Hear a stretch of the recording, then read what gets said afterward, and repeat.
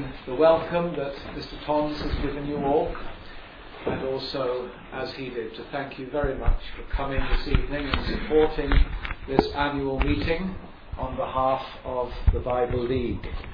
We always, as you know, have two meetings at this time of year and in this part of the country. Wattisham on the Thursday evening and Chelmsford or Gallywood here the Friday, and it's a great privilege to have my turn again this year to conduct these two meetings, or to speak at these two meetings. Now, the table at the very back there has some Bible League literature on it, and do please take a moment afterwards to look at these. And I wonder if I could just draw your attention to a few items.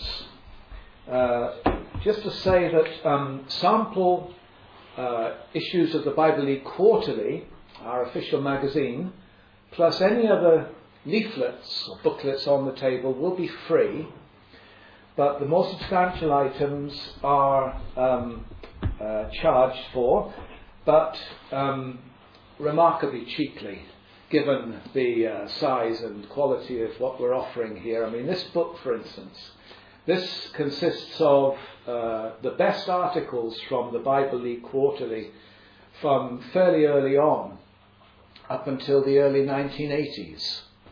And they have been arranged in, they have been classified under certain subjects. So you have a compendium of articles on various aspects of truth, and this has been much appreciated.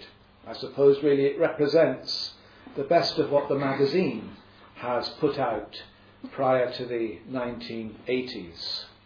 Now, we have a limited quantity of these left. Every new Bible League meeting sees a few of them go, and eventually there'll be none left. And then it will be a collector's item. And then you'll find that you'll have to pay about £60 on eBay to get one. What am I offering it to you this evening as this limited edition volume? Well, £20 would be cheap at W.H. Smith's for a book this size and quality. £10 would be giving it away. But we can let you have it this evening for £5. So if you would like a copy, we've only got two tonight, but if you've got a £5 spare, then this would make an excellent book for yourself if you haven't already got it, or as a present for someone else.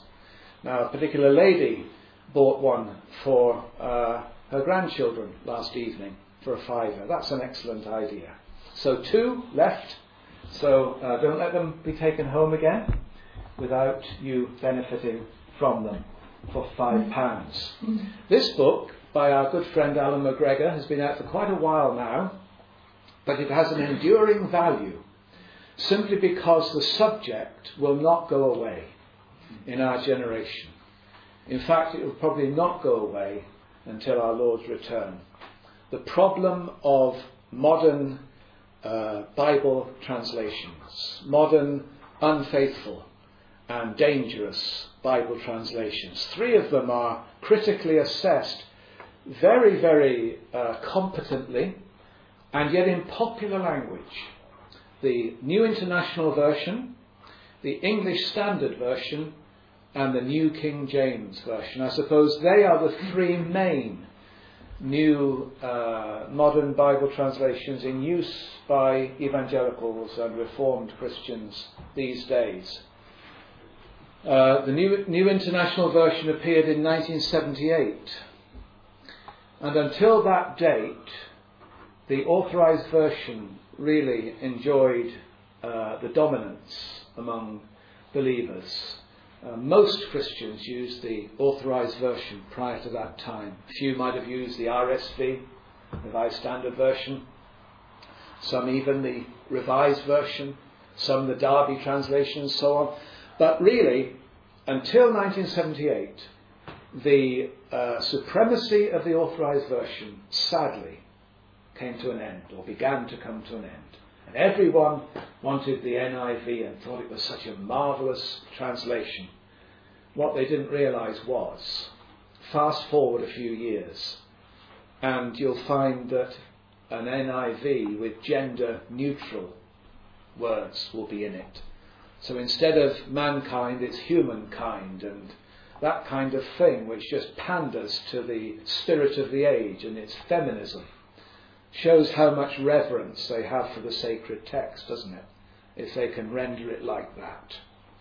So this is critically assessed. The English Standard Version, the New King James Version.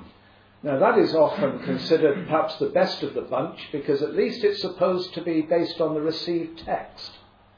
But of course the trouble is, it isn't in every case. And you've got those cursed footnotes at the bottom, which say other manuscripts omit these verses, and so on. And so you've still got doubt cast upon the sufficiency of the Word of God, because questions are raised as to, well, is this little group of verses in the Scriptures or not?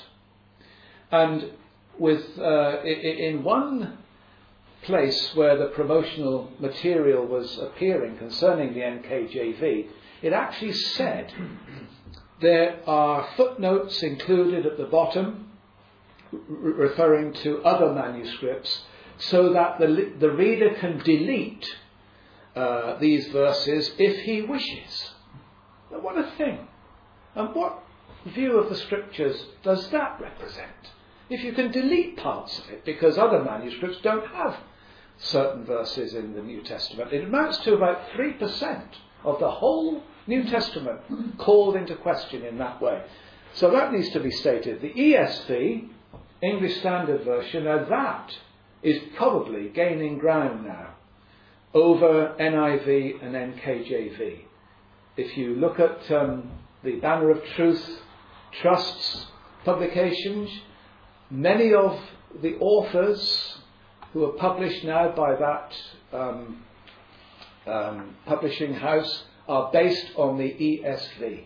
Seems to be the great choice among Reformed believers. Of course, what it is, it's really only an update of the RSV, and various changes made, but the same problems that belong to the NIV belong to the ESV.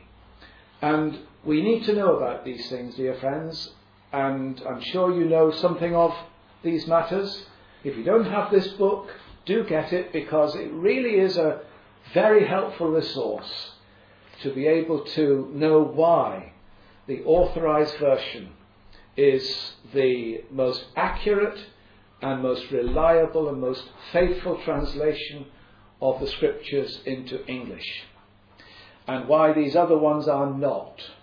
And it can help other people to understand these issues as well. So £2 for the paperback, £4 for the hardback.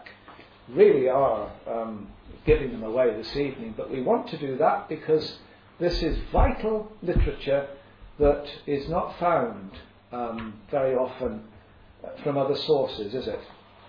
Just a word quickly about our official magazine, the Bible League Quarterly. As I said at Wattisham last evening, the best way to support the work and witness of the Bible League is to become a subscriber and to join us. And then you get the magazine, of course, sent free 4 times a year. The cost is £8 a year. And if you do that, that would be a great help.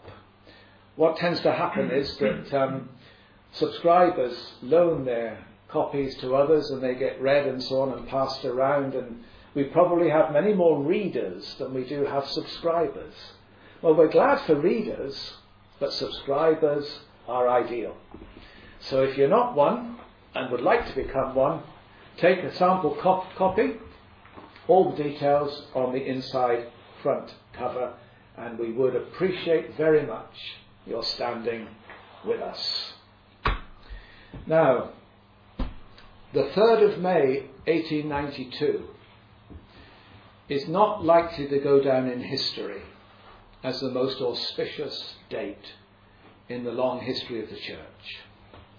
It's not on a par with the Protestant Reformation 1517, not on a par with anything during the Puritan period, not on a par with anything in the evangelical awakening of the 18th century, but it does represent a significant date that marked a significant thing. And the kingdom of God advances by giant steps, and it also advances by small steps. And 3rd of May 1892 was a small step, but that was the date when the Bible League was founded in London at an inaugural meeting attended by very, very many people, very many concerned people, because by then, as you know, the downgrade was going on apace, which had come to a height particularly in the 1880s, and C.H. Spurgeon, with prophetic insight, could see that what he called the downgrade, and used other terms to describe it, was none other than unbelief and rebellion against God and his truth coming to the fore, and undermining confidence in the Scriptures and in pretty well all the fundamental doctrines of the Word of God. People at the time were saying, we still believe in all the essential truths of historic Christianity, but they need to be adjusted and modified so that they can appeal more to the scientifically enlightened generation of which we are a part. So if we just say that creation was not in 6 literal 24-hour days, but that we can accommodate the millions of years demanded by evolution in those early chapters of Genesis, if we don't say that it's a literal Adam and Eve, but that these were two people of a parabolic kind of allegorical nature to teach us what's happened to us and so on, and if we modify and adjust and so on and make concessions of this kind, then people will be more likely to take our Christianity seriously. Of course, what happened was you had a Bible shorn of its divinity and supernaturalness, and just a wonderful religious book written by wonderful people. Now let me give you a flavour of the kind of things that these theological liberals were saying. I quoted this last night at Wattisham, but I do so again this evening, because we perhaps are not aware of the sheer viciousness of the attacks that were made upon the verities of God's Word back then, in the latter part of the 19th century. This is a quote from an article that was written in a Christian periodical in the 1880s. Listen to this. We are now at the parting of the ways, and the younger ministers especially must decide whether or not they will embrace and undisguisedly proclaim that modern thought, which in Mr. Spurgeon's eyes is a deadly cobra, while in ours it is the glory of the century. It discards many of the doctrines dear to Mr. Spurgeon and his school, not only as untrue and unscriptural, but as in the strictest sense immoral. For it cannot recognise the moral possibility of imputing either guilt or goodness, or the justice of inflicting everlasting punishment for temporary sin. It is not so irrational as to pin its faith to verbal inspiration, or so idolatrous as to make its acceptance of a true trinity of divine manifestation cover polytheism. What's it saying here? It's speaking of Mr. Spurgeon and his followers who were holding the line and contending for the faith as really outmoded and dinosaurs, as people would say the Bible League is today in our generation, and saying that what they represented was untrue and unscriptural, even immoral, and that pinning your faith to verbal inspiration is irrational. And that the Trinity means that you believe in three gods and is polytheism. It's absolutely dreadful, isn't it? It really is a rejection of the verities of revealed religion as recorded infallibly in Holy Scripture. And this is what Spurgeon was fighting against. Now, of course, not all people expressed it this way. I suppose the majority of ministers and Christians made concessions to this hostility and still used evangelical language, which made it very subtle and made people think, well, it's only just adjustment and concession here or there. But underlying it was nothing more than unbelief and rebellion against the God of truth and the beginnings of apostasy. And Spurgeon quite correctly predicted that if this goes on, the land will be littered with empty and derelict churches and chapels, and that the faith will largely depart from the land. Now, who was right?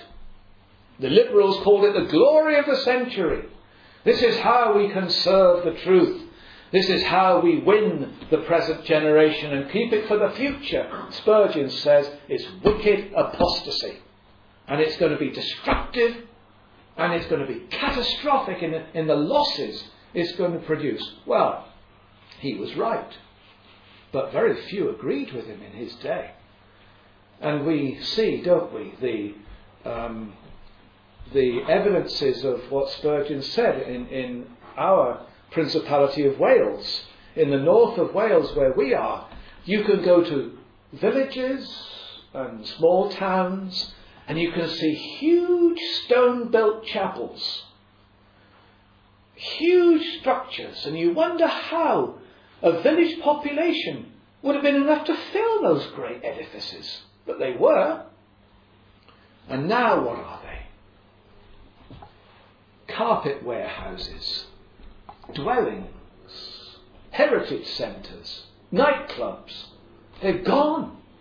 And it's liberalism that has emptied these places and over the generations has caused such a falling away and such a treacherous apostasy that we've come to where we are today. Only recently, in a small village about 2.5 miles from Holywell where we are, Alpha Chapel, lovely red bricks built building there just by the roadside. Two of our older people at Holywell, now gone to glory. Well, the husband is. We don't know where the wife stood so clearly. But anyway, they were married there in 1935, Alpha Chapel. And then it closed a few years ago. And now it's been made into flats, very desirable flats. And there are for sale signs outside for these modern flats. What emptied that place? Liberalism. Monuments to the wickedness of liberalism. And so the Bible League stood against these things.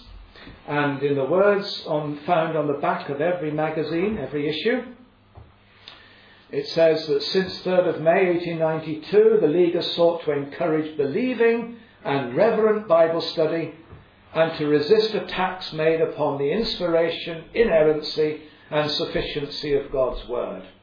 Because you see, liberalism hasn't gone away. It's still with us in various forms. And it's really, in a way, has diversified and taken on new shapes and ways. And modern Bible translations, one of these, because, you see, if you believe that you can paraphrase the Word of God in man's language and also please feminists by putting gender-neutral terms, so you avoid man and anything masculine, then you're saying the Bible is just like any other book. and you can render it accordingly. If you believe that you can put footnotes at the bottom of the page and say other manuscripts don't have these verses, so if you want you can delete them. Well, the Bible is just like any other book, isn't it? And the ESV, the same. 3% of the New Testament less in the ESV.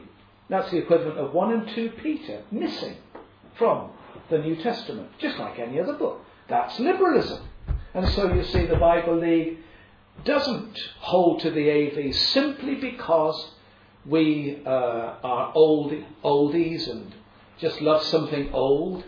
There are vital issues at stake in this. The Word of God and our view of Scripture itself. Other things like the charismatic movement and its corrupt worldly worship and its worldly lifestyle often has to be resisted because, again, it's liberalism. If the Word of God is not normative and, in fact, regulative for everything, then other things will be. And, of course, in the case of the charismatic movement, it's experience, isn't it? And liberation and the so-called spirit, which is really just the flesh working away. And so it's back to the Bible. And you must rebut that as well. And we've hardly time to mention Roman Catholicism and ecumenism and all these other manifestations of liberalism. But we contend against them and we contend for the Word of God and biblical and historic Christianity. And remember, we are in near Spurgeon country, aren't we? As we came along toward this place this evening, we saw the sign for Kelvedon, where he was born. And it's good to think that Spurgeon himself, I'm sure, would have been glad to have been a member of the Bible League, because it's Spurgeonic. It continues the fight, continues what he contended for, and we're thankful to be able to do so.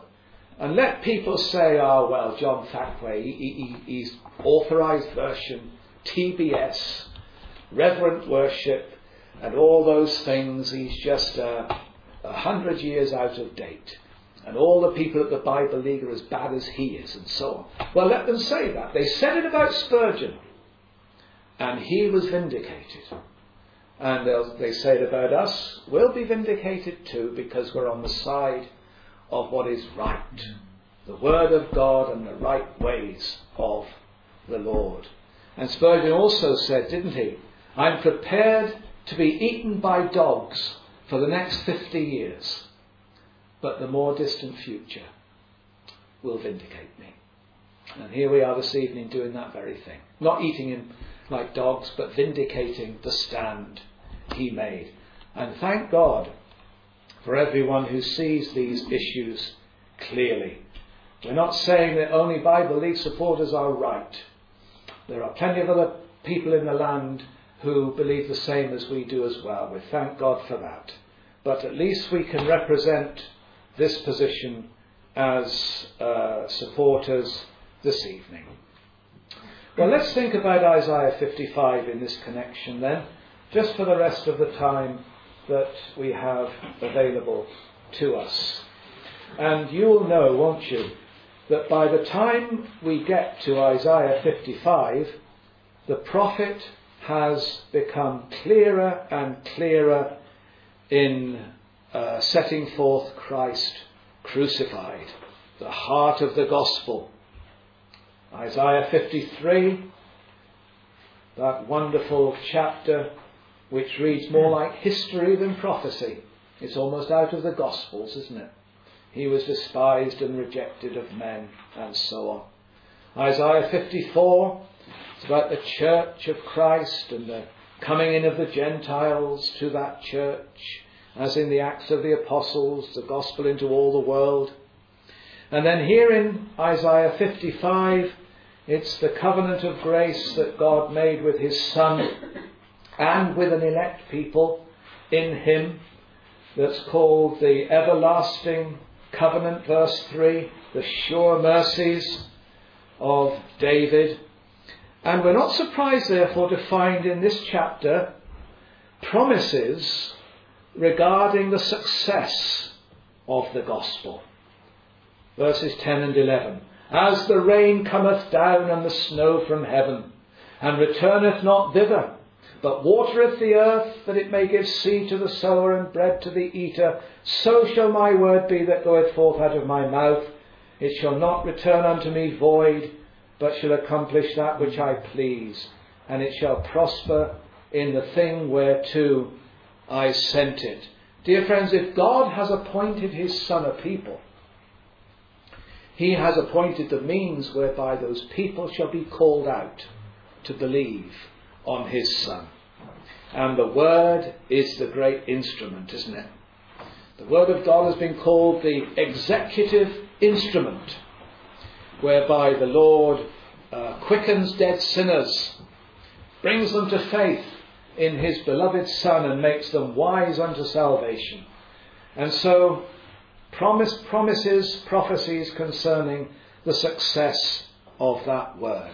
And I want us particularly to look at verse 11. We've quoted it so many times, haven't we? It's so relevant to our purpose this evening, that God's word shall not return unto him void, because it is divine, because it is eternal truth, because it is that which God uses in the saving of souls and in the edification of the church. It will never return to him void every time it goes forth in preaching, on tracts, Bibles given out, verbal witness, and so on. It shall accomplish that which I please, he says, and it shall prosper in the thing whereto I sent it, and also in the things that we do on its behalf regarding the Bible League. Let's look first of all at a comparison. Verse 11. So shall my word be that goeth forth out of my mouth. It looks back to verse 10, doesn't it? Now here's the metaphor. As the rain cometh down and the snow from heaven, and does not return in evaporation until it has wet the earth, germinated seed, and brought forth a harvest. The rain and the snow from heaven never fails of its purpose, does it? Every harvest thanksgiving will bear testimony to that. And that's exactly how my word will be, he says, which goes forth out of my mouth. It shall not return to me void, but shall accomplish what he pleases, prospering in the thing whereto he sends it. Notice the language here in this comparison, how the word is pictured. The rain coming down and the snow from heaven. That's like Deuteronomy 32 verse 2. My doctrine shall drop as the rain. And it's saying, isn't it, it's from God himself. Verse 10, cometh down from heaven. And verse 11, so shall my word be that goeth forth out of my mouth.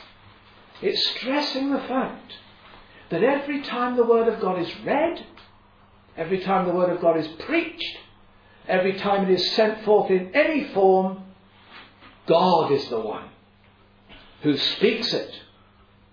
Like Calvin said, preachers are the very mouth of God. Well, if we listen to preachers in that way, wouldn't we be all ears? And wouldn't we be begging the Holy Spirit to give us ears to hear indeed?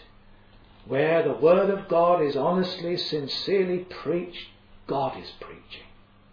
God is speaking to us.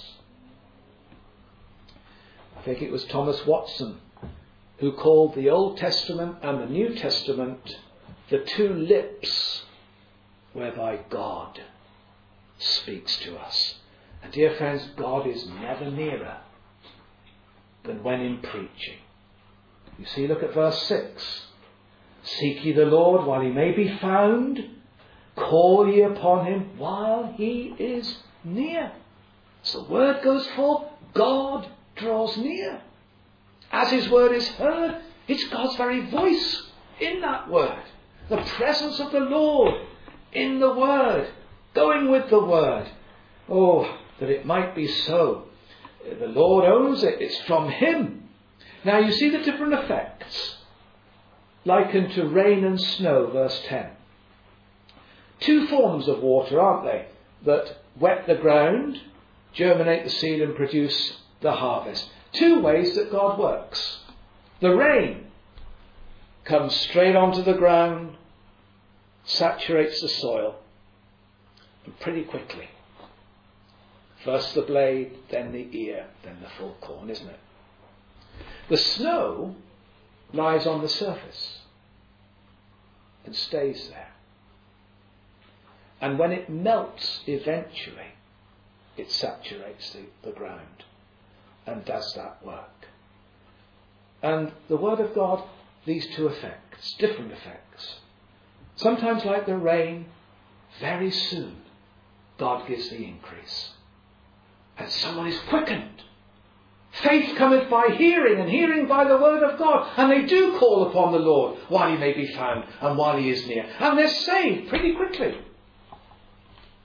Other times, settling down like the snow. Staying there. Nothing much seems to be happening. And after some time, we find that God has saved. John 12 and verse 11. We read there, by reason of him, Lazarus, many of the Jews went away and believed on Jesus. Not at the time. They went away. And as you see them go away, you think, unbelieving, unaffected, unblessed. But they went away and believed on Jesus at a later time. And that's an encouragement, isn't it? Just because you don't see immediate results. It could be that they'll go away and in God's appointed time later they will believe on Jesus. Now we had a very nice illustration of this in our church at Holywell. We have a family who've been in the church for many, many years. And the daughter of the family, one of the daughters, she's about 17, and she came and asked for baptism just recently. And so when I spoke to her, I said, how long have you been a Christian? About 1.5 years. It was when someone else was baptized that it seemed as if the Lord had done a work, and she'd been a Christian not a very long time. But the word had a very quick effect. And she's been brought out. And lo and behold, the father, knowing that the daughter wants baptism, I get an email from him confessing that he's been a secret disciple for many years. And now he must come out and confess the Lord. And he wants to be baptized as well. And he said, I've been a Christian for years. But it was a slow work. It had happened over a long... He's 52. And she's 17. So you see, it can happen quickly.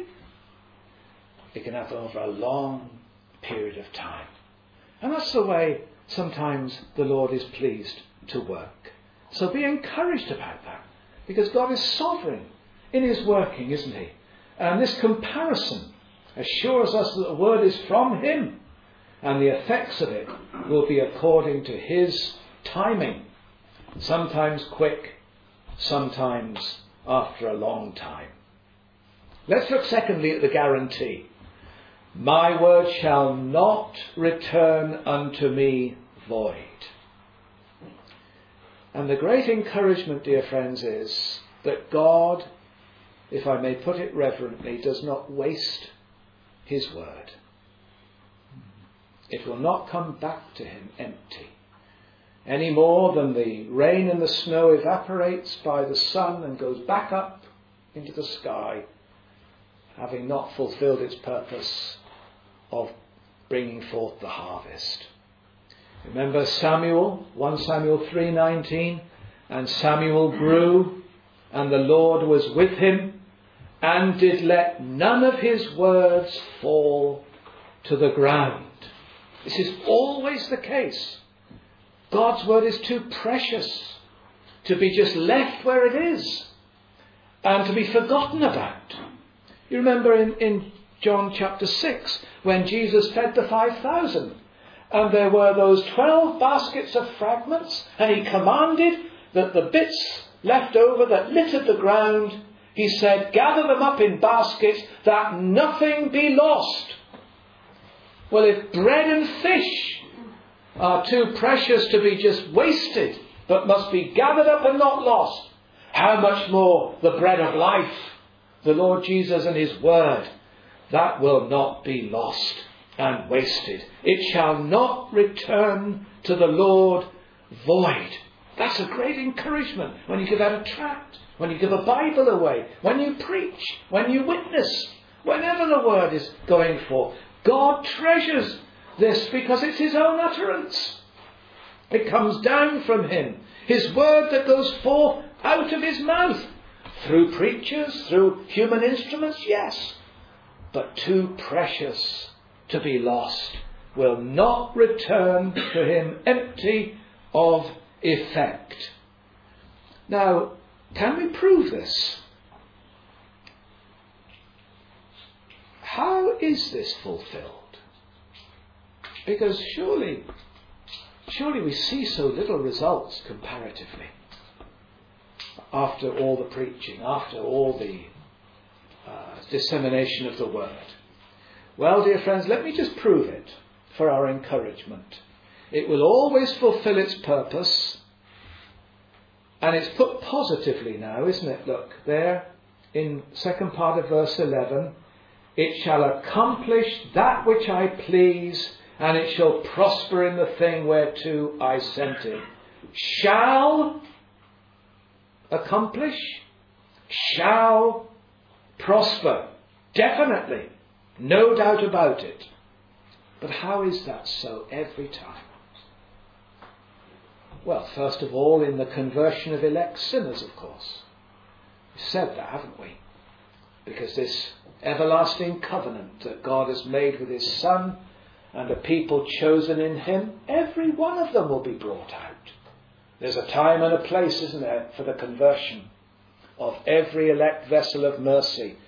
And in that case, of course, the word is not returning to God void. It does accomplish what he pleases and prospers in the thing whereto he sent it.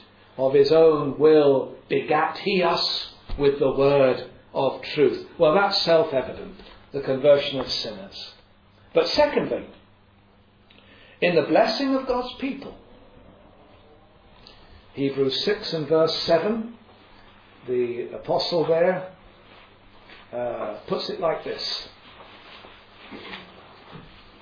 The earth which drinketh in the rain that cometh oft upon it, and bringeth forth herbs, meat for them by whom it is dressed, receiveth blessing from God. The context is, you see, bringing forth the fruits of God's grace, proving that you're not apostate. And it's true, isn't it, that God's word comes to us like the refreshing rain and like the refreshing snows, and more happens than we know. The story is told of a local preacher who'd preached many sermons in many places during his life, and after he died, his relatives found that he had neatly tied up the sermons he had delivered and placed a card on top of them with this inscription: "Where has the influence gone of all these sermons I have preached?" That's a good question, isn't it? What's come of them all? And beneath, he scribbled in large letters, "Over." And on the other side of this label, this answer was found. Where are last year's sun rays? They have gone into fruits and grain and vegetables to feed mankind. Where are last year's raindrops? Forgotten by most people, of course, but they did their refreshing work, and their influence still abides. So too, these sermons have gone into lives and made them nobler, more Christ-like, and better fitted for heaven. Dear friends, that must be true. More is done than we know. It's not our work. It's the Lord's work. It's the Holy Spirit's moving in hearts and honouring and blessing the truth as it goes forth. You can't quantify it. It's too big to quantify. But if we could see it all, we would be absolutely amazed at the aggregate of what has been accomplished. God's word does not return to him void. It does prosper in that which he pleases and in the thing whereto he sends it, in all of his own people who receive the word of God. Thirdly, in the hardening of the reprobate. You've got these solemn words in Isaiah 6, verses 9 and 10, where Isaiah's commission, oh, what a commission. Isaiah 6:9, go and tell this people, hear ye indeed, but understand not, and see ye indeed, but perceive not. Make the heart of this people fat, and make their ears heavy, and shut their eyes, lest they see with their eyes, and hear with their ears, and understand with their heart, and convert, and be healed. In other words, Isaiah, most of your preaching is only going to harden hearts in stronger, more inveterate unbelief. Much of your preaching is just going to send people into the Babylonian captivity and into judgment. Gives a new perspective on faithfulness, doesn't it? What is faithfulness? It's not necessarily success. It's doing what God has said. And the effects of his word, in many cases perhaps, will be to seal the doom of the unbelieving and the reprobate. To leave them with no excuse on the day of judgment. To show that God is righteous. To say that the Saviour they rejected has become their great sin, the sin of unbelief, blasphemy against the Holy Ghost, resisting the overtures of grace in the gospel to such an extent that God gives them up. And that's the word. It must have that effect. And the word must go forth and be heard and must be responded to in that way, so that on the day of judgment it will be seen that God is just as well as merciful. And no condemned sinner on that day will ever be able to say, well, I didn't know. Because the answer will be, you did know. And the word, John 12 verse 48, the word that I have spoken unto you will judge him on that day. The word will be the witness for the prosecution. Now, are you unconverted tonight? Are you an unconverted person? Do you see how serious a business it is to hear the word of God with reverence and to pray that the Lord will seal it to your softening, so that you are given a soft heart, a teachable spirit, a submissive will. So by that word you are brought as a sinner to Jesus, made wise unto salvation through faith in him. Don't reject it. Don't suppress good impressions. Don't put the word from your mind. Don't imagine that it's just the sound of another sermon, just another preacher doing his bit. Remember, seek ye the Lord while he may be found. Call ye upon him while he is near. These are serious words. And these apply to everyone who is responsible, addressed as responsible sinners. Let the wicked forsake his way, and the unrighteous man his thought, and let him return unto the Lord, and he will have mercy. There's mercy for you if you will come to the Lord and to our God, for he will abundantly pardon. If you have a margin Bible, the margin rendering is, he will multiply to pardon. If you've got multiplied sins, there's multiplied pardon in the blood of Jesus Christ for you. If you have mountainous sins, then the mercy of Jesus will rise infinitely higher than that mountain. Where sin abounds, grace does much more abound. And if you say, well, I can't figure that out, I can't understand that. Well, look, verse 8. My thoughts, says God, are not your thoughts, and your ways are not my ways. This is something that doesn't belong to this world. It's heavenly. It's wholly other. It's amazing and astonishing that God should have mercy in Jesus for the vilest sinners, and that this message of the gospel has a freeness, and in which God sincerely invites you. Repentance toward God, faith toward our Lord Jesus Christ. But I tell you, if you reject it and harden your heart, then the day of grace for you will be over. At some point you'll cross over the line and it'll be too late. So while he may be found, while he is near, now is the day of salvation. Now is the accepted time. But I tell you, I tell anyone, that if you reject this gospel, then you seal yourself up into your own unbelief, and God will confirm it.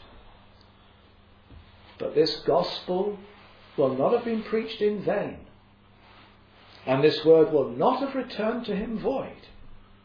It will have accomplished that which he pleases, and it will have prospered in the thing whereto he sent it. But oh, isn't it solemn that its success is in our condemnation?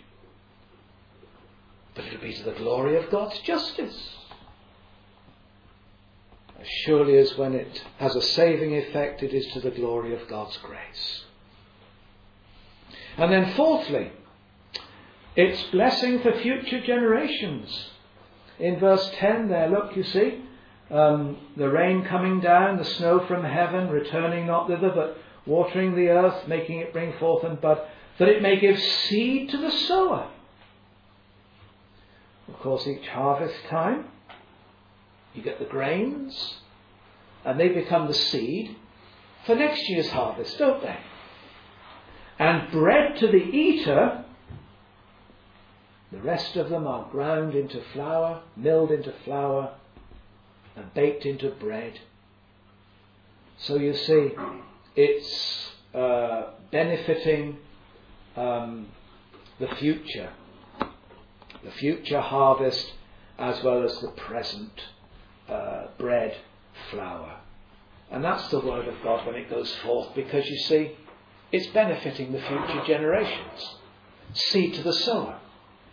The fact is, every generation that reverences God's word, every generation of faithful preachers, every faithful Christian society that stands for right things, we hand it on, don't we, to a future generation.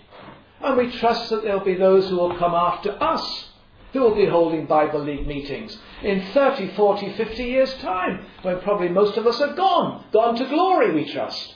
And there'll be others. It'll be seed to the sower, there'll be seeds sown, and there'll be a harvest of good things for the future time. I do trust it will be so. It's nice to see younger ones here this evening, and may you be helped to serve your generation by the will of God, as we trust God has helped us to do in our time.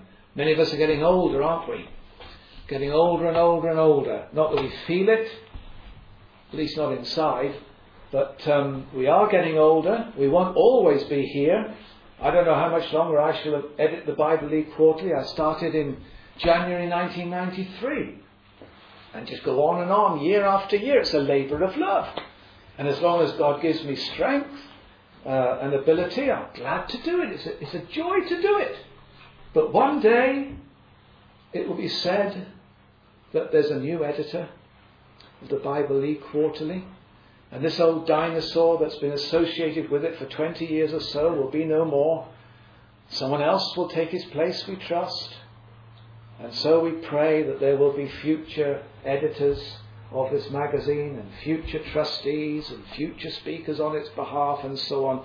If the work is of God, He will preserve it. Our forefathers in 1892, they could have no conception of how things would go for the future, could they? They hoped that they laid the foundation for something that would last and would conserve Spurgeon's testimony and stand and maintain it for future generations. Well, they did. And under God, the Bible League has not moved one iota from its founding principles.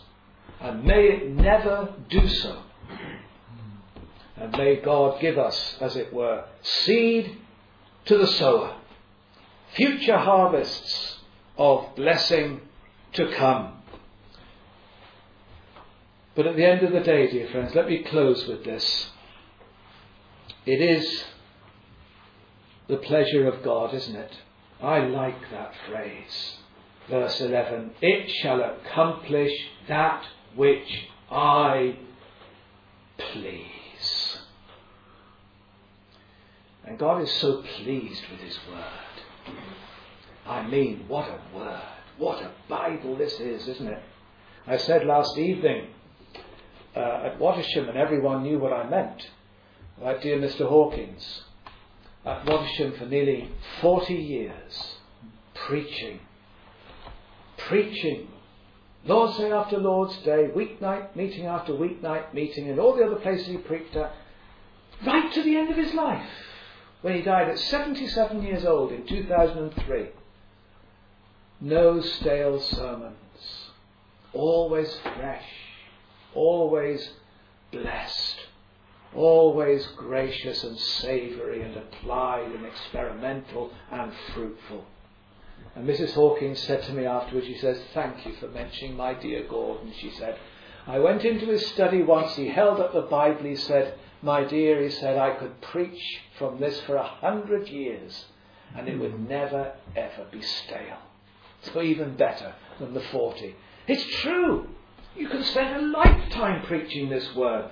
There's a fullness, an infinite fullness about it. You'll never get to the bottom. It's inexhaustible. God is pleased with His word. It's eternal truth, forever settled in heaven, and revealed and inspired and inscripturated upon earth, and preserved and translated in the authorized version. And it's His pleasure. And He will not allow it to go to waste. Will not return to Him having failed in any degree. We walk by faith and not by sight, dear friends. There is no sense in which we say, oh, well, that was a failure, wasn't it? That came to naught. That's fruitless. This word doesn't allow us to say that. Either in the conversion of elect sinners, either in the blessing of God's people, either in the hardening of the reprobate, either in blessing for future generations, or in the general good pleasure of His word that He will see prosper and be glorified. This promise is always fulfilled. God would sooner lose his infinite being than any one of his promises fail. So take heart and believe that even just quoting one verse of Scripture in any context, you do something that has eternal repercussions, eternal significance. Oh, what a privilege to be entrusted with the Word of God. May we love it more. May we defend it more. Not that it really needs defending, but you know what I mean. May we not be ashamed of the testimony of our Lord in our day. And may we be those who stand for the right and the best things. And thank God for the Bible League and every such organisation that has these things at its core and its heart. Well, may God bless his word and bless his work. Amen.